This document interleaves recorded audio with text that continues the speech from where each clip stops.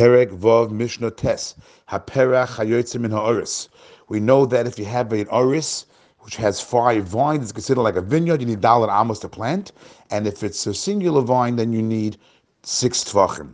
What if you have your oris and has a din of a vineyard, but it extended already past Dalet Amos? Can you plant under there? Says the Mishnah, Perach Hayotzim in Haris. A perach, the Rav says, comes from the word hafracha, where it's growing out from past the Aris. So it's growing out past the Aris, min Aris. Says the Mishnah, Rowan also ki'ilu mututelas tuluyibai.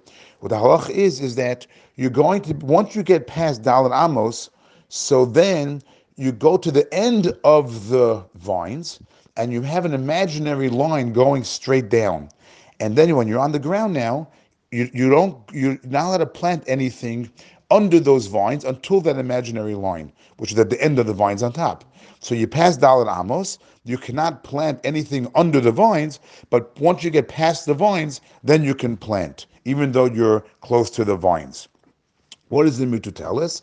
So the Rav says some kind of metal weight that builders use, that they drop down from a rope to make sure that the building, that the wall is very straight. So you have this imaginary thing over there, and then you'll be able, this way you'll be able to tell where the end of the vines are.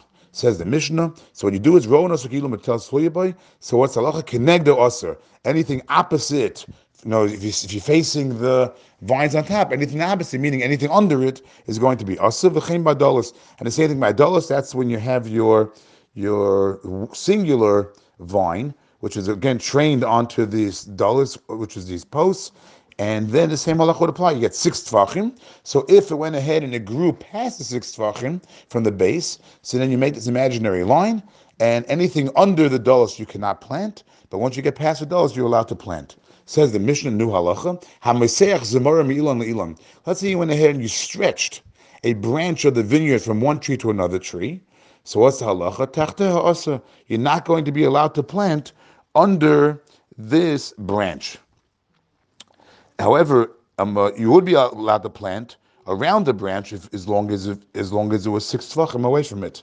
But under the branch, you're not allowed to plant. Says the Mishnah, Sipka bechevel oiv v'gami. Let's say you want to get it from one tree to another tree, but we won't reach it. So what do? You went ahead and you Sipka bechevel. You went ahead and you extended it bechevel with a rope or v'gami or with a reed. So what's halacha now? So says the Mishnah, Tachas hasipuk mutter. What you're going to be able to do is you will be able to plant under the area that's extended from the vine. You could plant under this added area. Why? Because this added area this rope is considered, it's considered its own thing. It has its own purpose, and it's not considered bottle, and you're allowed to plant under it. However, if